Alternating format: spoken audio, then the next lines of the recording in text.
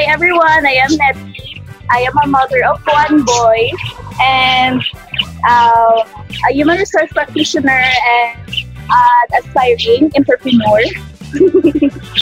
Hello everyone! Ako pala si Sheila, but you can call me Nanay Sa. I am a certified baby wearing consultant here in the Philippines, and yes, I am a nanay to two little boys. Ako naman po si Nanay Kers, isa po akong professional coach, soon to be certified transformative coach, and I have 2 kids, 2 boys. Ayan. And welcome to Nanays Unfiltered. Yay! Nanays Unfiltered. Ngayong hapon. O mga nanay. Yes, good afternoon. Ayan. Sige, Tagalog pala tayo kasi nationwide pala tayo. Para ay maintindihan din yung iba. Oo, mga ibang nanay. Ito, magandang hapon po sa inyo lahat. Ako po si Nanay Kers at welcome sa first episode ng Nanays Unfiltered. Yay! Nandito ako kasama si Nanay Net. Kaway ka, Nanay Net. Yay! Aking co-host, pati si Nanay Sa. Kawayan. Ayan. So, ang Nanays Unfiltered ay wakalan under the sun. Yan, yung tawag namin. So, ano ibig sabihin ng wakalan? Tanong na si Nanay Net niya. Ano nga ang wakalan? Paano naging makalan? Because we are talkative. Not safe lang. Yes. No, so anything under the sun, anything that we feel that we want to talk about, yun yung ating theme sa ating podcast. Yes, podcast. Ayan. So, ang question natin ngayon, so every episode, magkakaroon kami ng one big question about motherhood. So, abangan nyo yung mga next episodes namin. Pero this episode, ang isang malaking katanungan na laging tinatanong din ng mga nanay ay, how did motherhood change us? Ayan. So, yun yung malaking tanong na sasagutin namin at i-share namin ngayon, no? Sige. Sige, sino gusto mag-umpisa? Nanay Net. According to height. According to height. According to height, sino ba? According to height, yung pinakamataas. Sige na nga, ako na nga. Sige. Ako na ako ng mataas. Hindi, sige. So ako, ngayon, meron ako dalawang anak. Dalawang lalaki. Yan. So, isang 5 years old at isang 2 years old. Napakakulit nila, Diyos ko. Kanina nga nag-uusap lang kami ni Nanay Sana. Parang, kamusta na yung mga anak niya? Hindi pa naman nagsusunod. Ayun, nandun na ako sa stage yun. Pero syempre, bago ako naging nanay, career woman muna ako. Nagtrabaho ako sa multinational company sa Manila. And syempre, nung mga panahon yun, bata-bata ka pa, di ba? Ang dami kong ginagawa nung time na yun. Nag-volunteer ako, sa mga outreach, tapos on the side, tumutulong din ako sa isang startup. Tapos yun, nag-asawa ko at nagkaanak, nagbago lahat yun kasi nag-decide kami mag-asawa na mula Manila, magta-transfer na kami sa Iloilo. Kasi nung time na yun, nakikita na namin na napaka-stressful to start a family sa Manila. Meron din kaming kapitbahay na 4 a.m. pa lang, grade school. May anak siya, grade school. 4 a.m. pa lang, susunod na ng school bus. So, nung nakita namin yung sabi namin, ayaw namin na gano'n. Kasi stressful sa mga bata, di ba, alas 4, tapos alas 7 school nila. So sabi namin, sige, punta na lang tayo sa probinsya. At least hayahay ang buhay. Nung lumipat kami dito, so nasa Iloilo kami ngayon, nung lumipat kami, okay naman kasi nandyan na yung asawa ko, nandyan yung family niya. Pero yung family ko wala. So, kumbaga, uprooted from that point. I have to parang start all over, literally and figuratively. Start all over. So, nung dumating si baby number 1, no, na tapos, nag-iba yung buhay kasi, para sa akin kasi, from a career woman, nag-housewife ako. Naging housewife ako. Tapos, ang changes din, yung katawan, siguro, masasabi ko, nagbago din yung katawan natin. Na-try ko, diba, pag bago kang panganak, parang natural na nagkakaroon ng gatas yung, natin, ating mga suso. So, at yung time na hindi ko pa alam na may ganun, na napupuno siya. So, dapat tatanggalin, dapat nagdedede yung bata. So, hindi. So, nagkalagnat ako at yun na ng gas. Anong tawag doon? Yung oo, parang gano'n. Pero hindi ko alam nung time na yun na mastitis yun. So, pinalabas ko lang on my own. Kasi si baby naiwan sa hospital for 10 days. Kasi nagkaroon siya nabili light siya.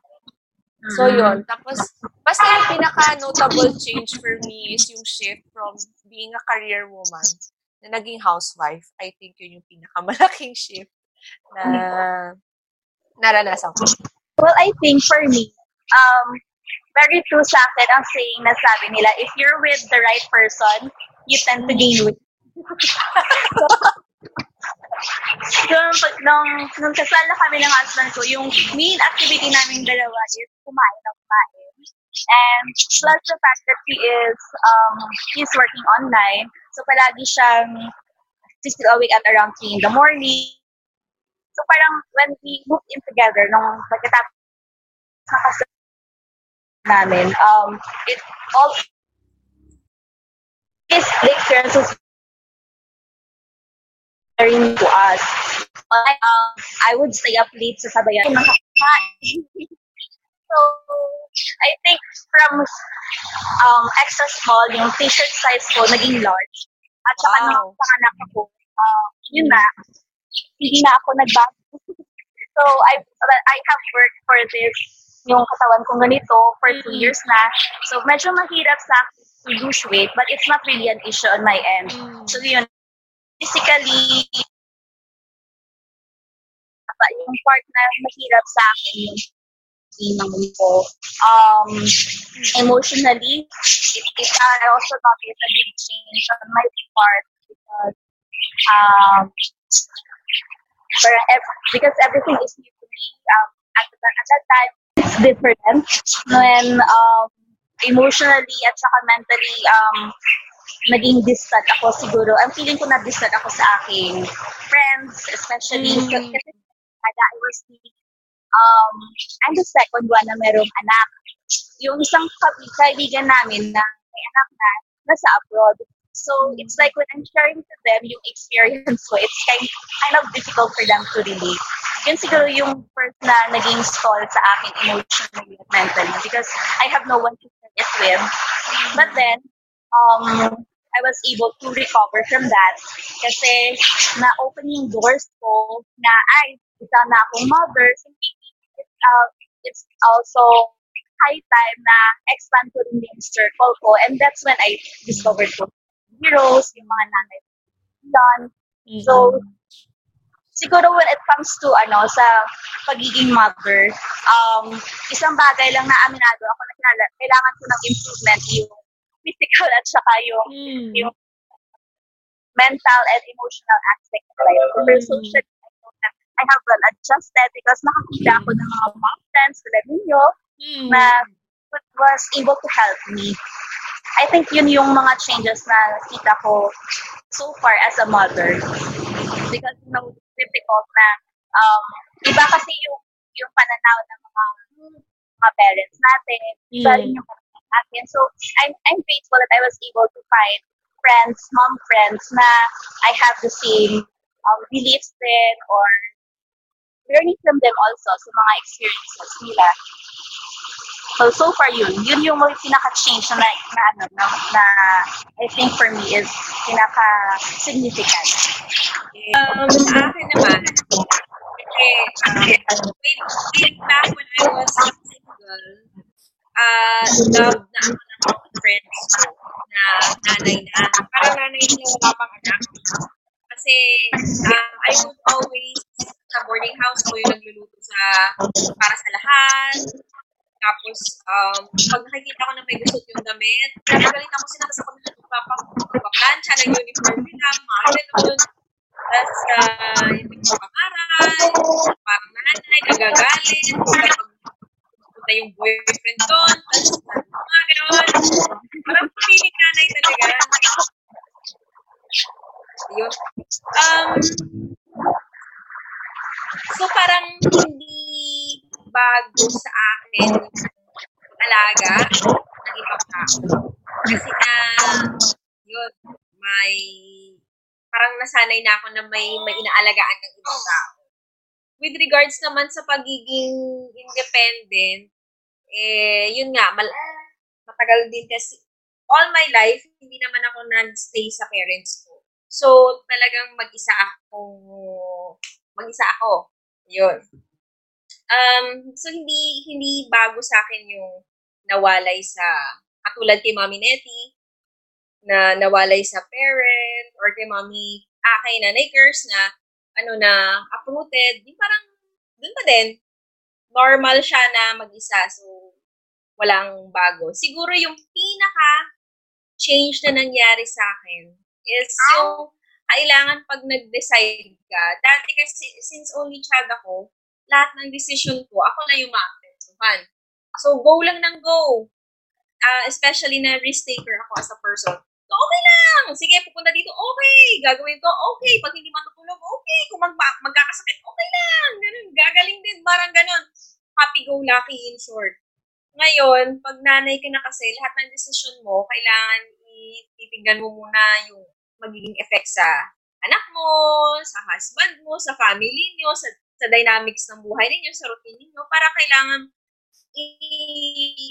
iisipin mo muna sila bago ka mag-decide if okay lang ba talaga yung kabuuan. Parang para sa akin yun yung malaking change at medyo mahirap siya for me kasi yun nga, feeling ko since motherhood is sa totoo lang isolating siya kahit madam nakapaligid ko.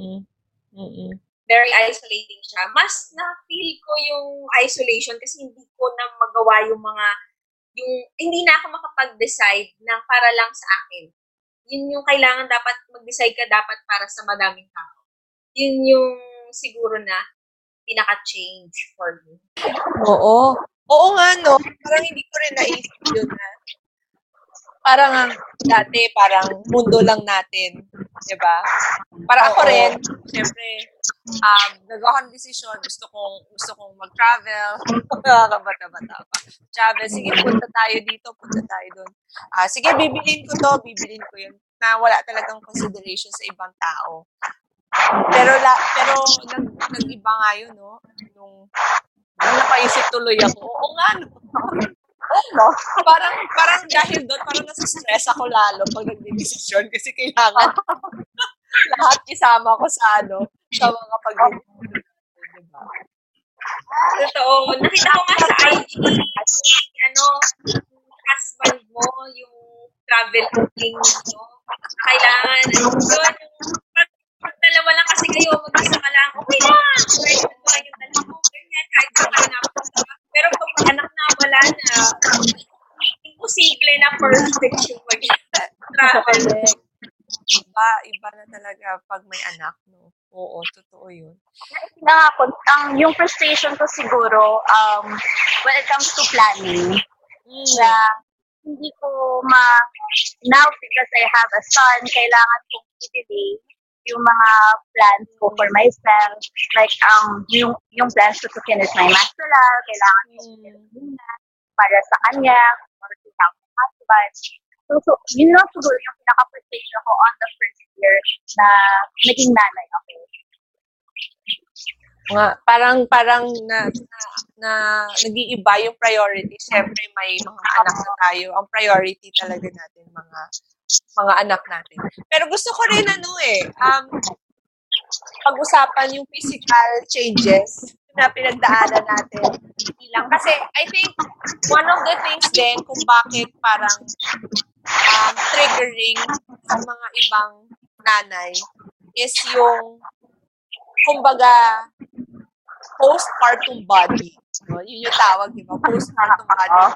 Kasi pagkapanganak, yung mga artista, nakikita natin, mga after 2 weeks, ay yung sexy na sila. Tapos parang tayo, pag tinignan natin, itsura natin sa salamin.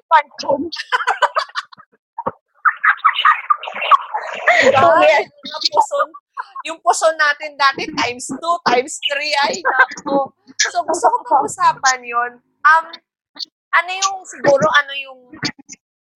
experience natin doon? No? Sa pagbabago ng physical. Siguro, nanay girl, nanay net. So, nung kabataan ko pa, hindi ko naman sinasabi na nung maliit pa ako kasi hanggang ngayon maliit pa din ako. Nung kabataan ko pa, parang pride ko sa sarili ko na hindi ako umaabot ng 25 yung bewang ko. Wow! Kasi nga maliit ako. So, parang pride ko yun, ay, hindi ako tumataba. Sabi ko gano'n sa sarili ko. Kasi, iniisip ko, ang liit-liit ko na nga, ang laki pa ng katawan ko, parang mukha ko kayang sumay. Ayun. So, agree. Kasi hindi, parang umaayon yung horizontal aspect sa vertical aspect ko. Talagang tamang-tama siya. Pero, yun lang, nung naging mother na ako, napaka-hardworking akin para mag-stomach feed. Kasi kahit anong stomach feed na gawin mo, wala. Ano pa din siya, naka-out siya ng lang. Hindi ka nagpapagkakak ng sarili niya. Hindi ka nagkaganap. Out siya. Tapos nung isang araw, sabi ng anak ko, sabi niya, nanay, yung dede mo, nasa tiyan mo na. Sabi niya ganun. Kasi nga nagpapa-breastfeed sa 2 bata. Ayun, sabi niya, yung dede mo, nasa tiyan mo na. Sabi niya. Tapos doon ako parang, ay, oo nga pala, no? Ibang-iba na. Pero, well, okay lang. Pag nakasuot naman ng bra, hindi naman masyadong mahalata. So, okay lang. May parang, tawag dito? May push-up bra na naman. Nadadala sa push-up bra. Pero totoo yun, no? Parang lahat. Sabi ko nga, nagpa-picture ako sa kapatid ko. Para lang sa headshot. Pero nung time suot ko noon, sleeveless. Tapos medyo may ganun.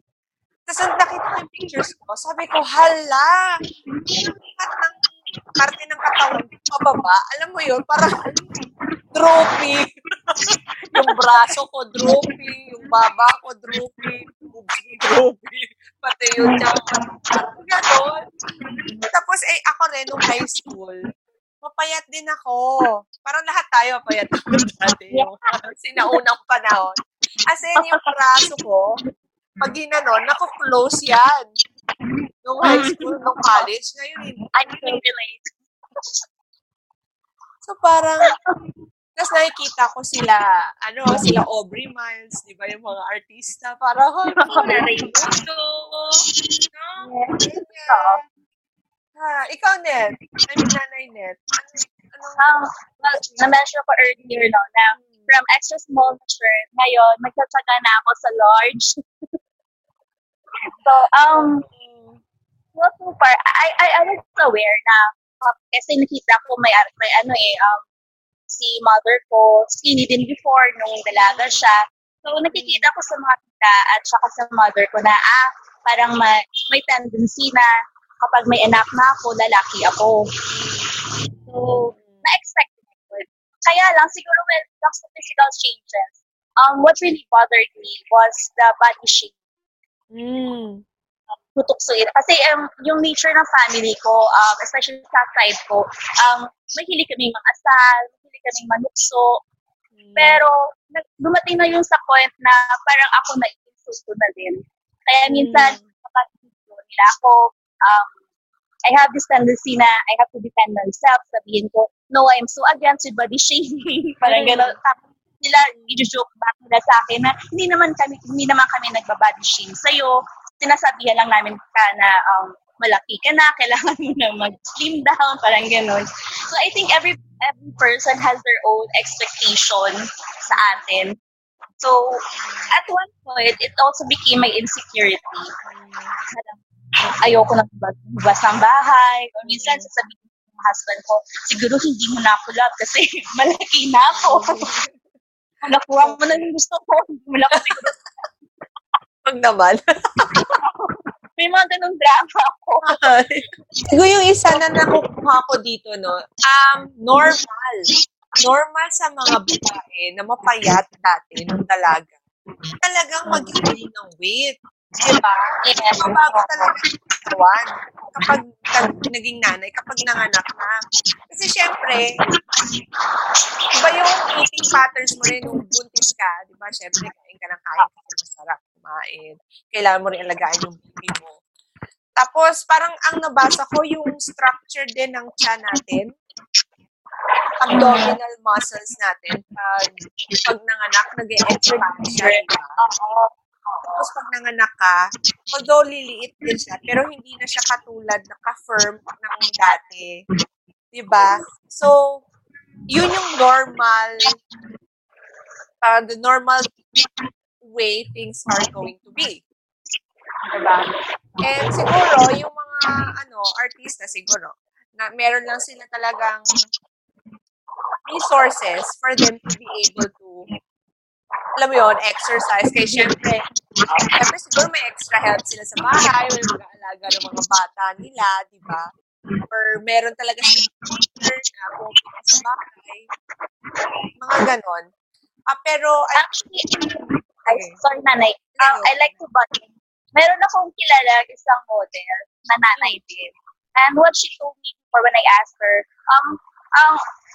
kasi pagkatapos ng mga anak, she's really back to shape. Eh, yung sabi niya, she has to kasi yun yung kumulan niya eh. So, they really have to spend time to tone down their muscles, to exercise.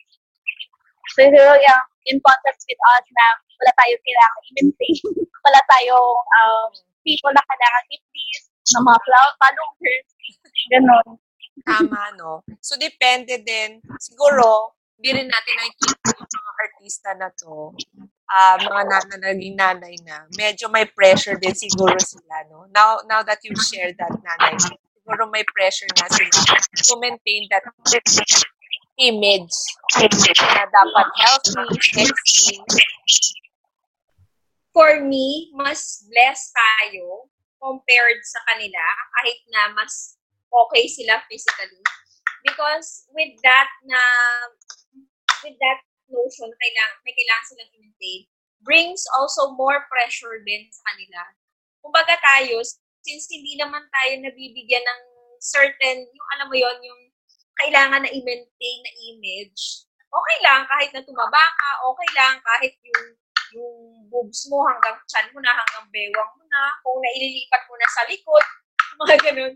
Okay lang kung lahat na ng katawan mo saggy na, yung mga ganun. Kasi, yun nga, yung, kumbaga, mas lesser yung anxiety, mas lesser yung pressure for us.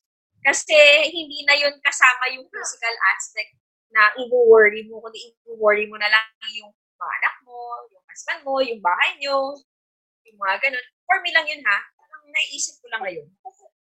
It's more than the physical aspect. Tsaka, yun nga, less pressure din sa atin, sana. May sense din of self-acceptance, siguro. Na, ngayon na alam natin, ito yung natural progression of postpartum body. So it's like also accepting that these changes are part of who we are. This is our own body now that we are mothers. No? Importante hindi masakitin. Correct. Yes. Yes. What's the use of being sexy kung always ka namang quickly? Correct. Health is health. And what's the use of being sexy? Kung wala na naman ikaw na papasexihan kasi kasama mo naman sa bahay. Yung pagpapasexihan mo. Ang actually may isang TED na talk wherein sabi niya, if you want your marriage to work, may 5 yun na masusundan. Yung isa, wag kang sumama sa mga friends mo na may problema na mga nagde-divorce kasi ikaw makikita mo din yung problema ng ng relationship mo. Wag ka din na manonood ng mga rom-com kasi mako-compare mo yung nakikita mo sa TV sa reality. Ayun. Yung isa, dapat kailangan yung husband marunong magtrabaho sa bahay. Kasi yung isa nakalimutan ko na. Pero yung isa, dapat pakainin mo ng madami yung husband mo para magkaroon din siya ng postpartum body. So, para fair, quits lang kayo. Kung tumaba ka, mas tumaba siya. So, hindi na siya maghahanap ng iba. Ikaw na ikaw lang talaga. Kasi ikaw lang yung nag-stay sa kanya kahit tumaba siya. Tama na lang. Yes, sabi mo rin nga kanina, di ba? Parang na-mention mo rin yung kanina na kain mag-asawa din. Pero tama doon. Correct.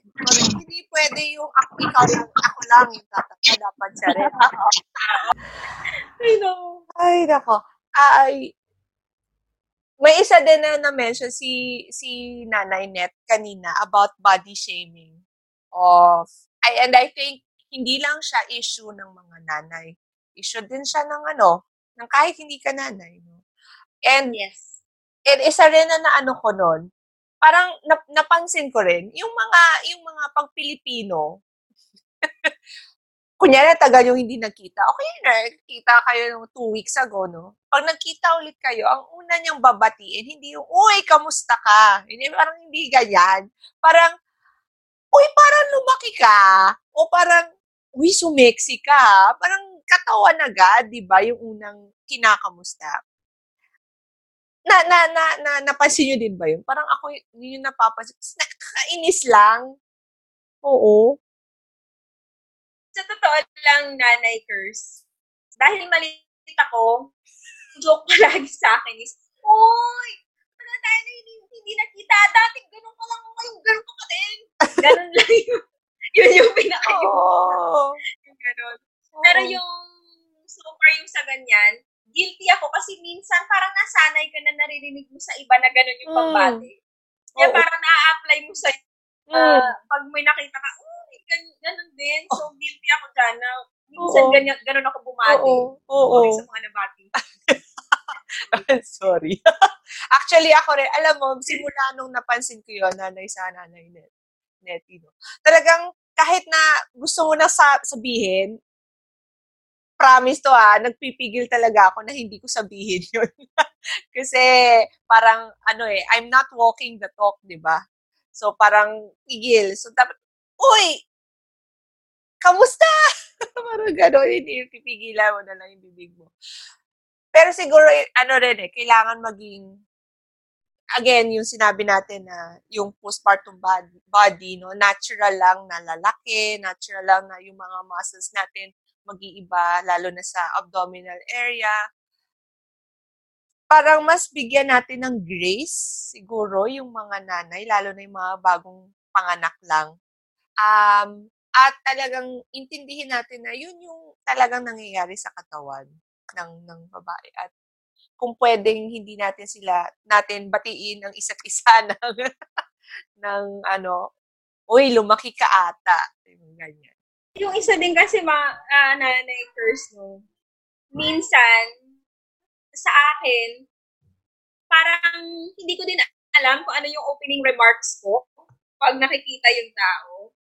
minsan pagtatanungin mo, saan ka ngayong connected? Parang ano naman, parang ang yabang na parang tatanungin mo kung saan na siya Networker. nagtatrabaho. What Char. if hindi nga siya nagtatrabaho, parang ganun. Mhm. Pero yun nga, oo, tama yung ganun. When it comes to those kinds of greeting, syempre natural ma-i-insulto ka. Because, palagi kong nare-receive niyan because some people who haven't met me for like 2 or more years, nasanay sila sa dati kong pangangatawan. So they would usually greet me na, parang tumaba ka, parang lumaki ka, or sasabihin lang ako na, parang bagay ko ngayon sa bago mong pangangatawan. And I could usually reply in a way na papatawain ko din sila. Sabihin ko nga, anong magagawa ko kasi sarap ako magluto. Parang ganun na lang. Or I would tell them na, kahit mataba ako, healthy naman yung mga kinakain ko. Walang fat ang bago, hindi processed food, ganun. Oo. So, parang sinasagot na lang mo sila ng humor. No? Actually, ako rin yun din yung sagot ko eh. Or minsan, patay mali siya na lang. Dead man na lang. Parang wala ko narinig. Or minsan sabi, talaga ba? Ikaw din.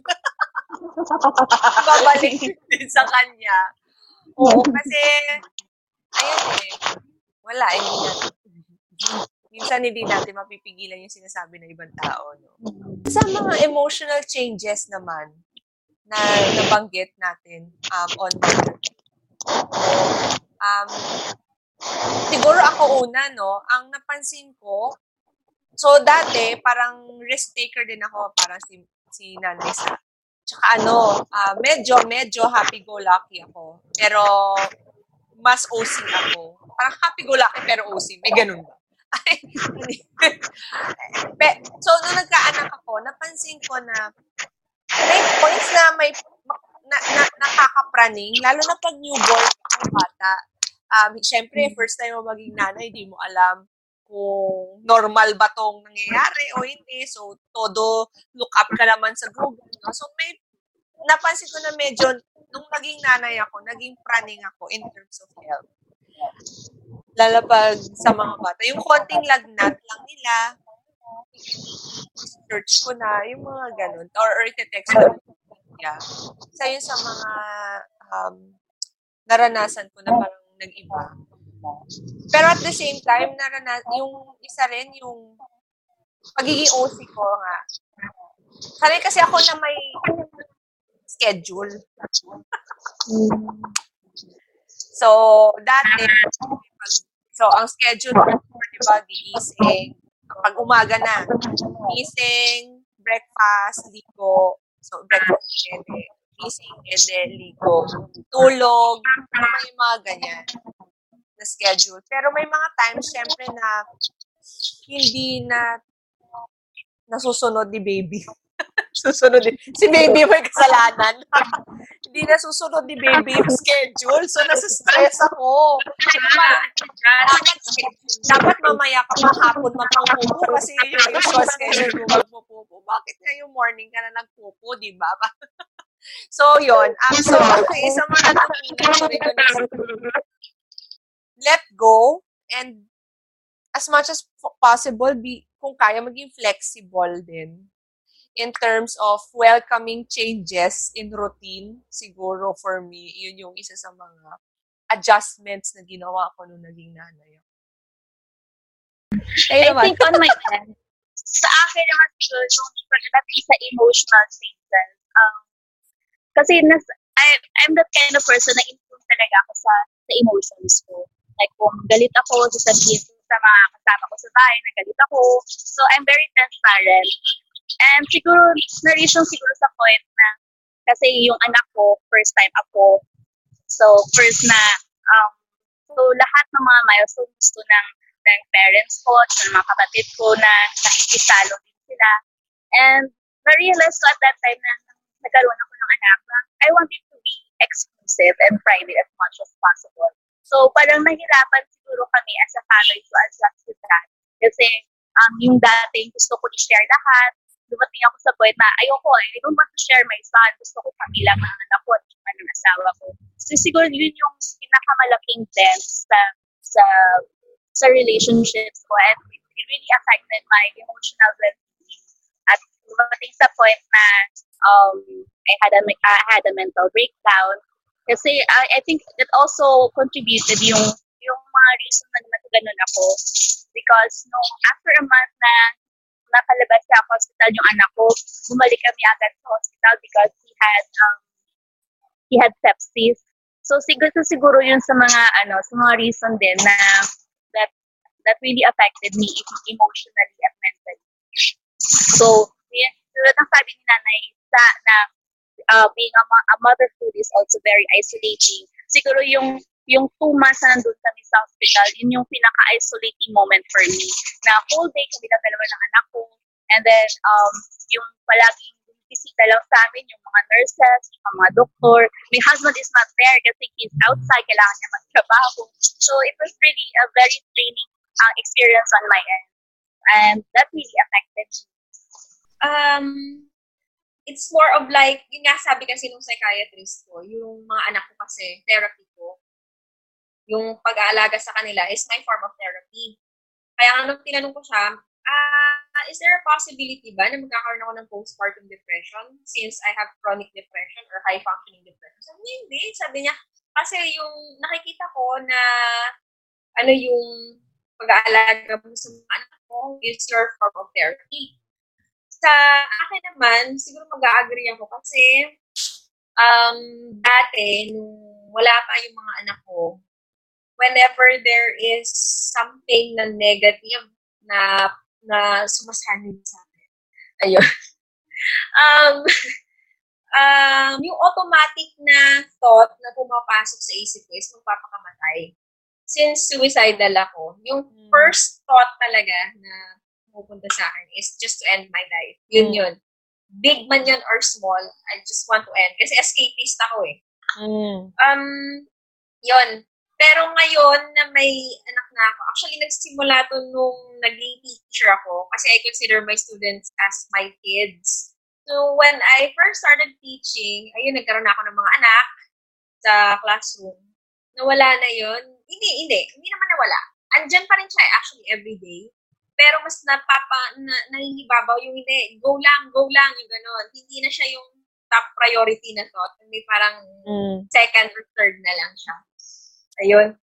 All the more, nung lumabas na yung mga anak namin, mas mataas na yung level na kahit ano man ang mangyari, you have to endure. Kakayanin mo yan kasi nanay ka. Kasi alam mo yung nasa isip ko, since I'm a breastfeeding mom, iniisip ko, pag ako nawala, pag ako nagpakamatay, wala naman yung magpapadede sa anak ko. Yun yung pinaka-practical ko na naiisip. Tapos iniisip ko na pag nawala ako, baka sino na yung mag-aalaga sa kanila, ano yung kakainin nila, yung mga ganon. No, I'm not a perfect mom. Pero I mean, syempre, I'm the most appropriate parent for my kids kasi ako yung nilagay doon ni Lord. Ayun. Pero yun nga, pero para sa akin, more of like doon, na naging therapy siya, naging positive siya, yung itong motherhood sa akin. Wow, ganda nun, no? Nanay sa, naging therapy yung pag-aalaga ng mga bata. Sana all. Hindi ko sinasabi na hindi ko sinasabi na hindi ako nawawala sa ulirat, ha? Every single day, nawiwindang pa rin naman ako. Every single day, nawawala ako sa ulirat. Lalo na pag yung kakaayos lang, nagiging, parang alam mo yung parang inapakan ng 7 manok. Tapos yung mga tinupipong damit, parang pinapon ng 8 aso, yung mga ganon. Na nagkakaroon ka pa din naman ng negative na sinasaniban ka pa din, nagagalit ka pa din. Pero I mean, mas mataas yung positive na effect. Kasi parang pagwindang oo. Parang sinasabi mo, Nanay Sa, mas although may mga ganyan talaga na episodes, no, mas nangingibabaw yung pagmamahal natin sa mga anak natin. At alam mo yon, yung tama ka dun eh. Parang, ako kasi may mga ganyan din akong episodes. Na parang gusto mo nilang mawala. Kasi ang gulo-gulo ng bahay, di sila nakikinig. Yung mga ganyan. So, pero, despite that, mas nangingibabaw yung pagmamahal natin sa kanila. Yun nga, paano sila pag wala na tayo? Our children are our reason. No? At sabi mo nga, nanay, maganda rin sinabi mo yung, at nabasa ko rin yun sa isa sa mga posts, we don't have to be perfect. We're not perfect mothers, but we are perfect for our children. Parang, this is who they need. Correct. Oo. Tayo yung nanay na kailangan nila. Hindi ibang nanay. Oo. Tayo yung pinaka-perfect person for them. Correct. Yes. Yun. Thank you, parang nag-reflect ako ng konti doon. Maganda yung talaga yung sinabi mong yun, nanay. Oo. Salamat. Ayan. May isa din na share kanina. Tungkol sa mga kaibigan, and it parang revolving around isolation din. So, ako naman, sa barkada, ako rin yung unang ako ba yung una? Hindi pala. Pero isa ako sa mga unang nagkaanak. Yan. So, syempre, hindi ka relate ang mga iba kong friends. And tapos, lumipat pa ako sa Iloilo. So, parang yun nga, yung isolation was very real for me that time. And I think nagsimula lang akong mag-reach out nung nakilala ko si Tita Ads, na yung lactation consultant natin dito sa Iloilo. I think doon ako nagsimula na-realize ko na, shucks, kailangan ko rin bumuo ng support system dito sa Iloilo. Kasi, oh my gosh, feeling ko I won't survive motherhood without a support system na, mga nanay din. Kasi, tayo yung nagkakaintindihan sa mga natin eh. Mga pangangailangan natin, sa mga problema, yung mga ganyan. Tsaka, nag-start din ako mag-join sa mga mother groups. Kasi lang, minsan may mga mother groups sa Facebook na medyo magulo. Pero, alam mo yun, being part of a community and knowing that you are not alone, going through this life called motherhood is very calming and parang soothing din for my end. So, I know that I'm not alone. Parang yun. Yeah, when it comes to friends, because prior to getting married, prior to having my anak ako, yung world ko parang nag-evolve lang sa mga kaibigan ko.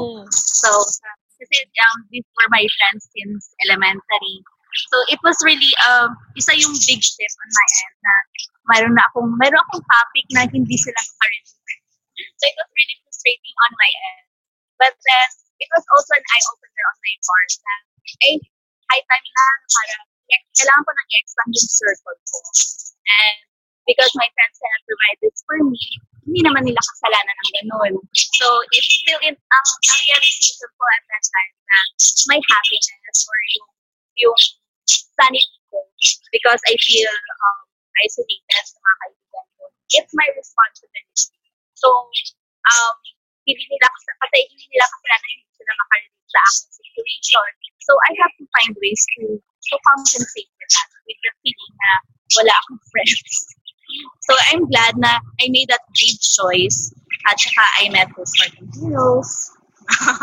I met the mothers ng 9 and beyond. So, it helped a lot. You have to have your own tribe. You have to find your own tribe and you have to love your tribe. Because, yun nga yung sinabi kanina ni Nanay Curse. Kayo din lang kasi yung magkakaintindihan kung ano yung nangyayari talaga behind the scenes, behind the selfies, behind the filter na naipopost sa Facebook, sa Instagram. Yung behind the scenes, ang ganda-ganda ng picture na ginawa nyo ng family picture nyo, pero hindi alam ng lahat na behind that perfect photo, may baby na umiiyak, may husband na galit, may niluluto ka na masusunog na, yung mga ganun. mga behind the scenes, only your tribe will understand that. So, maganda talaga na you have to find your perfect tribe for you. Kasi minsan, may mga friends din kasi, may mga friends, mother friends din na instead of alleviating that feeling, minsan mas nadadala ka kung masyado silang malungkot or masyado silang ranty, mas nadadala ka na magiging malungkot ka din, magiging ranty ka din, magiging frustrated ka din. Maganda din na you have to find your tribe na yung will help you be better as a mother, as a person, will make you feel good. Hindi lang yung medyo I may sound too choosy ha, pero kasi kung ano yung pinifeed mo kasi sa sarili mo, kung ano yung negativities, frustrations, anxieties na pinifeed mo coming from other people, magiging ganun ka din kasi. And kung ano ka as a mother, ganun din na ipapasok mo sa mga kids. So, finding your own tribe is important kasi it's your only way to connect to other moms out there and to also share yourself din di ba? Pero yung sinabi din na kailangan we have to, and I think it's not a bad thing that we choose the people who we want to be with. Ayun nga, parang sabi nga nung isang teacher ko, sabi, garbage in, garbage out. Whatever you take in, that's what you take out. So if you want to take in positive vibes, di ba? And walang hisa, walang jealousy lang. And then you associate yourself to people who are positive, di ba? And I also think that we are part of different tribes, and that's okay. For example, parang so may tribe si Mami Nettie, si Nanay Nettie, may tribe siya of high school friends. So ako rin may ganyan, may high school friends sa mga bata, ay mga kababata, yan. So meron diyan. Meron din tayong tribe na mga nanay. So you can be part of different tribes because these tribes offer different kumbaga needs or different different things for you that you need also. So siguro sa mga high school friends natin, mga mga wala mga pang-aasal. Oh, pa-cute. Pa-chami-chami. Mga K-pop, ganyan. So, yan sila, mga ganyan, yung mga high school. Pero when we need someone to talk to in terms of serious matters on motherhood, then we go to our mom tribe. Diba? And I think that's okay. We have different tribes which can fulfill different needs that we have. And that also defines you as a mother. And not just as a mother, as a person as well. Hindi naman pwede na kasi nanay ka na, you have to remove your friends na hindi mothers. Yes. And share your food. Pero yun na-notice niyo po ba, Nanay Kers, Nanay Net, na pag, for example, pag ganitong group of people yung kasama mo, nagiging ganun ka. Like, for example, pag ako kasama ko yung dalawa kong kaibigan na kasama ko sila ng college, kung ano ako ng college na yun, nakasama sila. Pag nakasama ko sila ngayon, o kahit sa chat lang, nagiging ganun ka. Tapos pag nakakausap mo naman yung mga high school friends mo, at kung anong high school, pag nakakausap sila, parang kang high school ulit. Tapos pag yung kausap mo naman yung mga friends mo ngayon, parang ganun pa. Parang hindi naman siya masasabi na nagiging ka ng split personality ka. Pero parang nagkakaroon ka ng boom sa memory lane. Sa kung saan, kung ano ka dati. When you're with those certain or varied na mga tribes or groups na meron ka dati.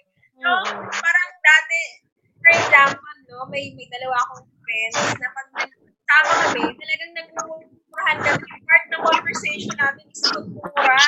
Hindi ko yung magagawa mga friends. Nag-vary din yung mga naibibigay or na-fulfill nila na part of your personality as a whole. Hindi siya monotonous. Kundi it gives color kasi iba-iba. Ayun. No, tama yung sinabi kanina. Yes, I agree also. And it's also again, yung sinasabi natin na acceptance kanina. We have to also accept that motherhood is not who we are in total. Alam mo yun, we also have different roles. Diba? So we can be the wakalan friend, or we can be the clown during our high school reunions. And sinasabi ni Mami, sa parang refreshing din to parang to revisit yung role mo na yon before. Diba? Parang refreshing na siya na parang also a reminder na, I also have a life. And I also have a life outside motherhood. And it's okay, actually, diba? To have a life outside motherhood. Because, there is life outside motherhood. In addition, hindi kailangan ng anak natin yung one side lang ng self natin. In order to raise them well, we also have to show them that the whole picture, the totality. Hindi pwedeng, like, siguro sa experience ko lang, basing on my experience, my parents are really good at hiding their other selves. Na so happy kami. I had this point in my life na parang hindi ko ma-accept na tanikit si Papa ko, ganito si Mama ko, because they were able to hide it successfully from me, or hindi na choose to share it with us. So, parang naninibago ako na malaman na they have that side of themselves. So, parang nung lumaki ako that I really see them as my parents. So, on my end, sa anak ko, I don't want to be like that. Kung kailangan kong pakita sa kanya na may topak ang nanay, sige, pakita mo. Pakita mo. Parang sinasabi din natin na tao din tayo. Na hindi tayo goddess. Although, gusto natin maging bata. Pero tao din tayo, nagkakamali din tayo, no? Yes. Pretty lang, not perfect. Yes, love it. We're nearing the end of our episode. So, do we have any like takeaways or learnings or gusto natin i-share sa ating mga viewers? Listeners, viewers and listeners. I love it. According to height ulit? According to height? Ikaw naman, smallest naman. Sige. Today, na-realize ko na it's really okay not to be okay perfectly, because that's part of motherhood. And the only way to survive motherhood is to ace acceptance. So if you really can't if you can't learn how to accept the changes, kasi change is the only permanent thing in the world. If you can learn how to accept the changes that are happening in your body, in your emotions, with your circle of friends, the changes that are happening with your truth, with your present truth, and with your present reality, then you cannot really survive and ace motherhood as what you have been seeing, or as what yung ideal na naiisip mo what motherhood really is. And also, siguro magandang with acceptance, there should be less comparing. Like, for example, you are seeing your friend na mother din, tapos parang ang ganda, nakikita mo sa Facebook, parang ang perfect ng pagpapalaki niya sa anak niya, lahat na pinapakain organic, tapos walang gadget, tapos may routine, kompleto ang routine, tapos alam mo yun, yung parang ang perfect kung titignan mo, pero palagi nating tatandaan kasi whatever we see in social media, kasama na din doon yung filters at hindi na-highlight yung behind the scenes. So, Isipin natin, yung nanay na yan, naging ngarag din yan. Yung nanay na yan, nagpuyat din yan. Yung nanay na yan, nahirapan din sa pag-follow ng mga kung ano-ano man ang gusto niyang gawin sa anak niya. So, ayun, yun, acceptance, less comparing, and it's really okay not to be perfectly okay. Pretty lang, not perfect. So, ayun. My greatest takeaway, so yung mga lessons ko is learn to forgive yourself. Because with so much information na we would ma-discover natin sa social media, this is the age of informed education kasi. So, with all the things that we've learned, we have to forgive ourselves kung hindi natin ma-meet yung standards na ina-expect natin sa ating sarili. Because, in my experience, nung hindi pa ako marunong mag-forgive sa sarili ko sa mga shortcomings ko, dun pa lalo ako naging down, dun pa lalo ako hindi nakakatulong sa aking anak o sa aking asawa. I know that all moms, they don't want to be a burden to their families. But magiging burden tayo sa ating sarili kung tayo mismo hindi marunong magpatawad sa ating sarili for our shortcomings. And at the same time, siguro with forgiveness, there should also be, yun nga sabi ni Nanay sa acceptance. And with that acceptance, kailangan din, we have to learn to ask for help kung hindi na natin kaya. We have to be honest with ourselves kung hindi natin kaya lahat. Diba? Kung kailangan mo, I think that the experience ko katulad sa amin ng husband ko, if I don't tell him na kailangan ko ng tulong, hindi niya malalaman. Hindi naman siya mind reader siguro, no? So yun, when I learned to communicate with him na kailangan ko ng tulong, kailangan ko ng assistance niya, I noticed na lahat ay gumagaan. Less na akong cranky, less na akong nagging sa kanya. Ganun. So yun, forgive yourself, accept, and learn to ask for help. Kasi nga, it's okay not to be okay. Yun. Wow. Yes, Nanay Sa. May i-add lang ako sa sinabi ni natin na also gusto ko din tong i-share sa lahat ng mga nanay na manonood sa future na life doesn't end with motherhood.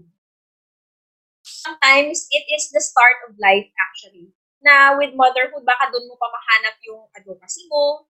With motherhood, baka doon mo pa mahanap yung mga real friends mo. So, life doesn't end with motherhood kasi minsan iniisip nila, nanay na ako, sa bahay na lang ako. Ganun, nanay na ako, wala na akong ambition for myself. No, pwedeng yan yung magiging foundation mo for the greater good of everybody. Pageant! Yun. Parang ganun. Love it. Pwedeng, motherhood kasi lalo na pag baby pa yung mga babies mo, it's a great pause. Hinay-hinay muna sa mga sarili mong mga plans. Pero kapag medyo malaki na sila, pwede, go! Kung ano man yung mga gusto mong gawin sa life mo. At saka yun nga, if you have, maybe this chapter of your life will bring you to your purpose as a person. So, ayun. Like, katulad kay Nanay Curse, her purpose niya pala is to become the, postpartum hero. So, ayun, yun yung piling daan para magawa niya yung purpose niya sa life. And I thank you. Wow. Yes, candidate number. Thank you, candidate number 3. Love it. Thank you, Nanay Sa. So, ito ang pilot episode ng Nanay's Unfiltered. Ayan. At sabi nga ni Nanay Sa at saka ni Nanay Nettie, forgiveness and acceptance. Totoo yan, no? Acceptance. So my mentor told me that the only way to move forward is to accept where you are now. It would be helpful if life is seen as chapters, like a book. No, a book is divided into chapters. So, yung ating pagiging dalaga, that was the last kumbaga siguro most recent chapter of our lives. And now, currently, we are at the chapter of motherhood.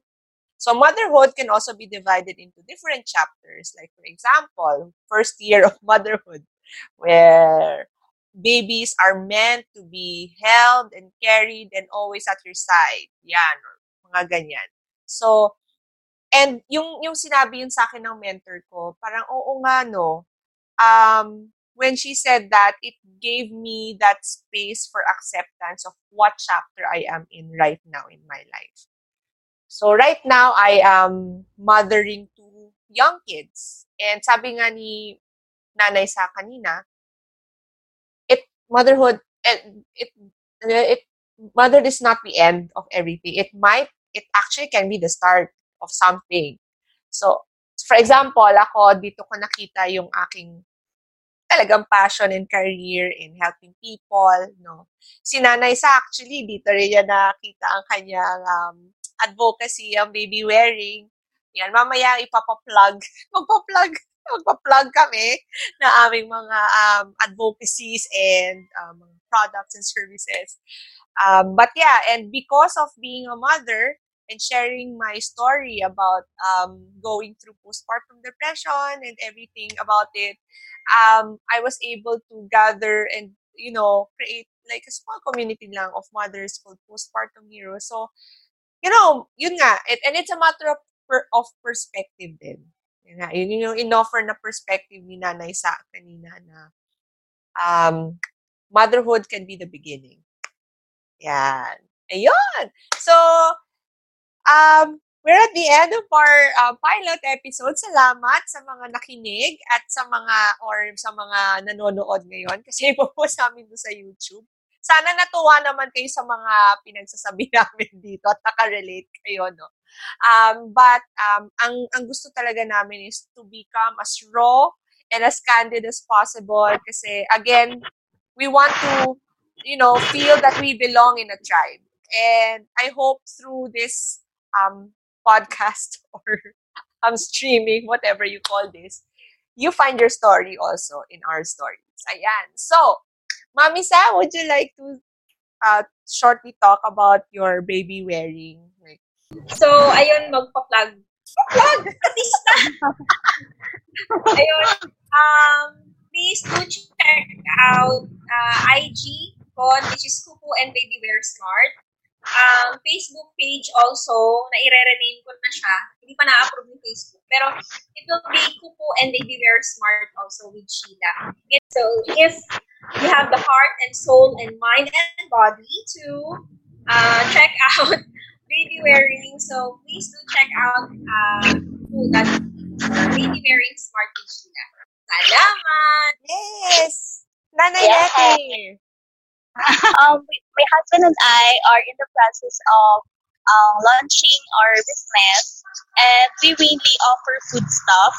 When we talk about food stuff, these are food, ingredients sa mga, usually mainly food comprises of fruits, vegetables, nuts, seeds, na kailangan natin i-process as part of an ingredient sa isang pagkain. So that is what we mainly want to offer to the community. So we will be able to sell this to you at a very reasonable price, considering na ngayon, pandemic, so we want to maximize our budget as much as possible.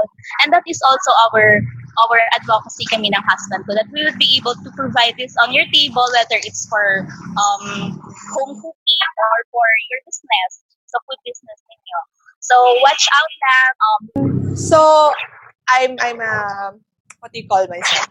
I'm a coach. I'm a professional coach. I give coaching services sa mga nanays and sa mga tao who wants to try out coaching. My website is coachbikers.wixsite.com/coach. Anyway, hindi nyo naman yan makakalimutan kasi ilalagay namin sa description box ba yan na tinatawag so that you don't forget. So, thank you everyone for listening and for viewing, and sa next episodes, abangan nyo na lang po kung ano yung mga Antabayanan. Again, this is Nanay's Unfiltered. Wakalan under the sun. Love. Bye!